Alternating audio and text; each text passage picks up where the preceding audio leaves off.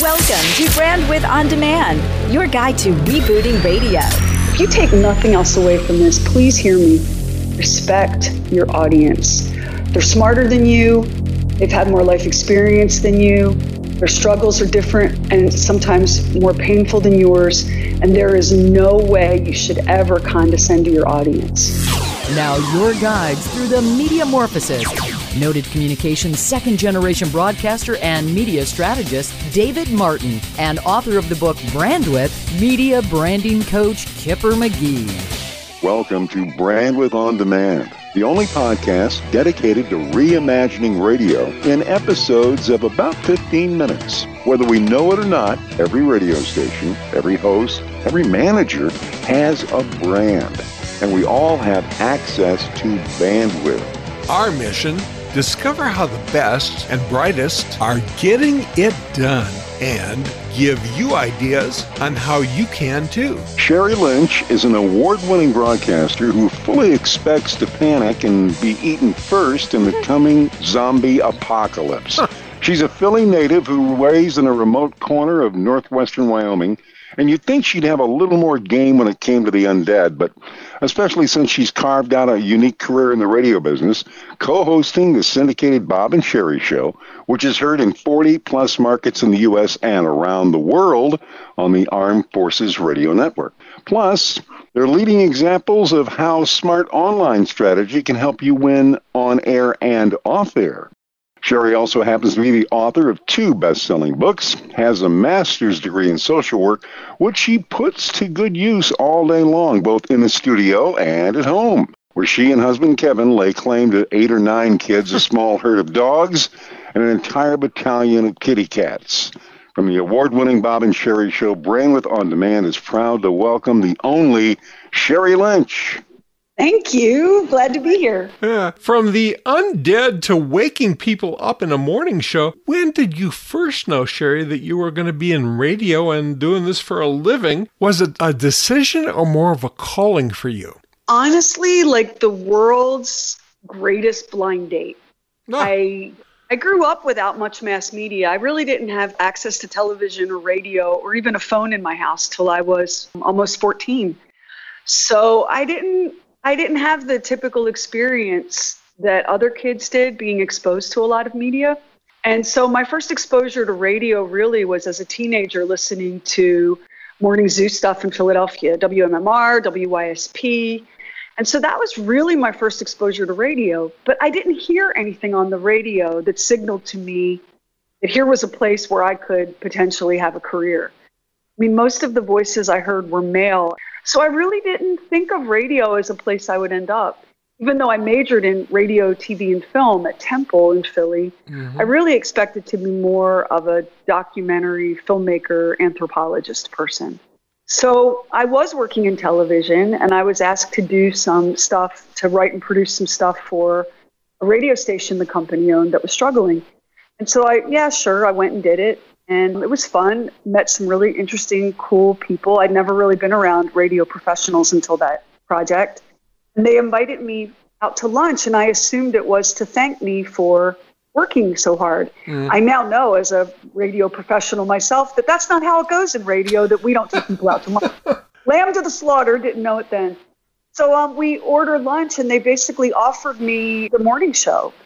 And I was very polite, and I thanked them and declined it, told them I was on my way to Duke to get my doctorate. And like all good radio people, they were gobsmacked, because who wouldn't want to work in radio if they had the chance? And so they said, no, seriously, this is an unbelievable opportunity. And I said, yeah, I don't really want to change my name to Sandy Beach and like do the traffic and stuff, if it's okay with you guys.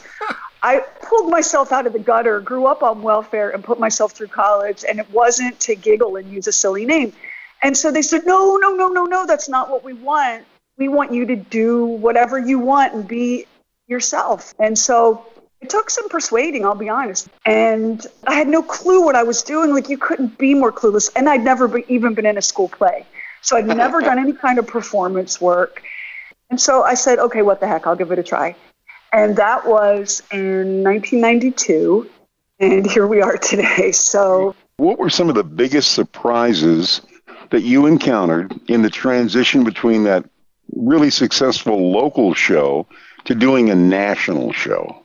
Well, it was interesting because, and I think this is the secret of our success in syndication, we know our audience, and while the geography changes and the regional dialects change, the way people make a living changes. We have people who work as potato farmers on the U.S.-Canadian border up in Maine.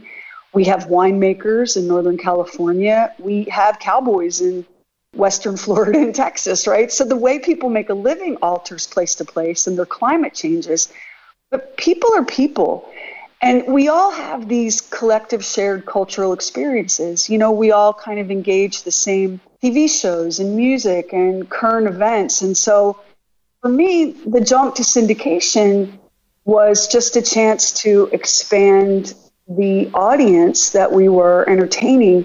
What I learned very quickly was that in radio, there's a mindset of, and I don't want to make it seem like I'm criticizing it, but there's this super localized mindset.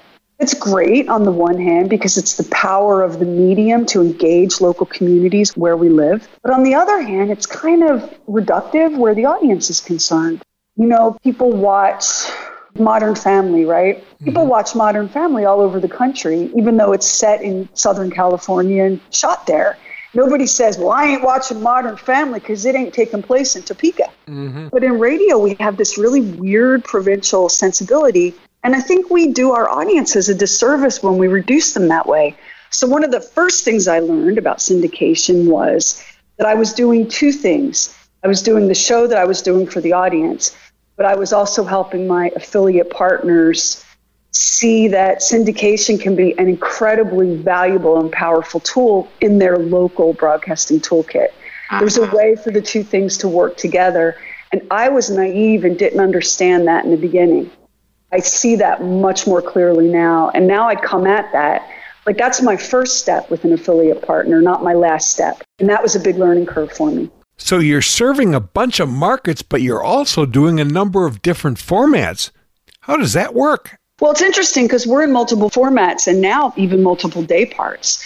So there's we all have an idea of what morning drive is and where you're meeting people. They're rolling over and listening in the shower, in the car while they're eating their kids' breakfast. But when you're in multiple day parts and with digital on demand, with podcasting, I no longer can be sure of where and when and how people are listening to the show. So the first thing to answer your format question, we're in multiple formats, but there are places you won't find us. You won't find us in sports or news talk. You won't find us in really super duper soft AC music intensive formats. So I like to think of it as like the village of Bob and Sherry. Those are our people. And if I have one sort of gift, it's an instinct for who the listener is. So I use a mix of material and I respect my listener. And this is something that as a broadcaster just starting out, if you take nothing else away from this, please hear me. Respect your audience. They're smarter than you. They've had more life experience than you.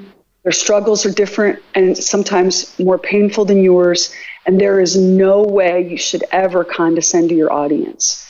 And I assume that my audience is taking in the same kind of broad swath of media that I am. So even though like my preferred music is kind of alt rock, I listen to a lot of country just because it's good. I listen to a lot of dance and pop just because it's good. So it's not a stretch for me to, when it's relevant, to bring the country music world into our conversation or to go out beyond that into hip hop, because I know that the audience is living that same way. And with the explosion of smartphones and the news feed in all of our palms of our hands, the idea that you could somehow exist in a world where you listen to like classic rock but don't know who Beyonce is, I'm not sure that's really true anymore. And so we just respect the hell out of our audience, their intelligence, and how cool and hip they are to what's going on in the world. And that's who we do the show for. That's great advice, Sherry. I'm a naturalized radio citizen. I came in and I just questioned everything. It was a lucky, blessed kind of ignorance. I had a million questions. Well, why do you do it that way? But why? And the answer, because that's how we've always done it, was never satisfying to me. And again, because I give all the respect to the listener. I take listener feedback really seriously. If one person says it, it gets your attention. 2, it gets your head nodding. But when you're hearing it repetitively from your customers, it's time to consider adopting some of these suggestions and strategies. And so it's really important in radio to be someone who pushes back and questions. Hear, hear. And I would say to all radio personalities right now, the business is changing. You should be thinking of yourself as a self-employed freelance agent, not as an employee. Even when you are an employee, you should be owning your digital rights. You should pay very close attention to the contracts you sign. You should be very, very thoughtful about how you use and don't use your social media. And be very, very clear about who owns which and what. Because there aren't very many industries where basically on a whim, you can be sidelined and silenced the way you still can in radio. And shame on you if you're an adult and you have just been signing stuff without reading it and being very casual and expecting that, oh, well, everything will turn out okay in the end. Typically, yeah, it mostly does. But when it doesn't and it happens to you and you end up making smoothies at Smoothie King, you're not a happy camper. You've got to be responsible for your career. You've got to think like a business person and not like a radio person. She's amazing and delightful. She's Sherry Lynch of the Bob and Sherry Show. Is there somebody you'd like to hear from? Well, we'd love to hear from you. Just email us, show@brandwidthondemand.com. Then your suggested guests can join some of our previous ones like Minneapolis Morning Star, Dave Ryan, afternoon host Karen D'Alessandro from KTI Country in Milwaukee, Top 10 Market PD Tony Lorino from Star 94.1 in Atlanta, and so many others that are on Brandwidth On Demand. And thanks for spreading the word about the podcast, now over 6,000 strong. Our goal is to help you master making great radio brands, then smart use of the bandwidth options you got with knowledge that will help keep your career moving forward. And if you're new, welcome. We are so glad to have you. Please remember, subscribe and leave a comment and a rating in the iTunes Store, Google Play, Stitcher, or wherever you get your podcasts. And there's still time to get that free chapter of ClickSand, guiding you to avoid online marketing mistakes by radio guy turned Inc. 500 CEO Bill Troy. Just text ClickSand to 44222. That's one word, ClickSand to 44222. Coming up, Sherry shares things she knows now she really wishes she'd known way back when. Brandwidth On Demand. Rebooting radio with a different take on all radio can be. The North Carolina Radio Station of the Year, I'm Susan King. I'm Michael Hart in the News Talk. Local news for Phoenix, I'm Debbie Young. I'm Ed Heisted. One key difference between traditional radio and other options is local information. Virtual News Center can help. From the Wolf Boom Radio News Center, I'm Peter Killeen. Y hablarán sobre qué pasos in any language, money talks. I'm Jen Austen. When your news budget breaks, Virtual News Center can fix it. Click their ad at brandwidthondemand.com. The stuff we know now, we wish we'd known then. Brandwidth On Demand. We are with Sherry Lynch. She is amazing, and she's part of the Bob and Sherry Show. Sherry, what are some things you know now that you really wish you could tell your younger self way back then? If I could go back in time, the first thing I would tell my younger self is never, ever, ever, ever doubt your gut. Because the times that I have, I've regretted it. Oh, and the other thing I would tell myself, girl, this amazing thing is about to break. It's called social media, and it is killer because it's going to allow you to advertise what you do for free to the very people that you do it for. And you're going to be able to stay top of mind and be all up in their business and drag them into your life, and you're going to be all up in their lives, and it's not going to cost anything, and there are no gatekeepers. When this thing shows up, this social media thing, be all over it. I am still to this day amazed by my peers in radio that are like, oh, I don't really do social media. It's all part of the game. Like, I don't get what's hard about that. Why wouldn't you be all over that? An audience that knows you and loves you and sees that you're human and vulnerable will forgive you all sorts of goofy-ass mistakes. What better way to accelerate that process than through social media? Like, I don't even understand radio people that don't use it. Our thanks to the amazing Sherry Lynch. Lots of examples of Bob and Sherry in action on the air and online, plus the extended play of this interview. They're available at BrandwidthOnDemand.com. Next time, back upstairs as we hear from Beasley Media Group's VP of Programming, Buzz Knight. That's a wrap, Kipper. Brainstorming can actually lead to problem solving, and we'll give you a secret to better brainstorming in the 1-minute Martinizing this week. You'll find it in the show notes at BrandwidthOnDemand.com. I'm Dave Martin. And I'm Kipper McGee. May all your Brandwidth be wide.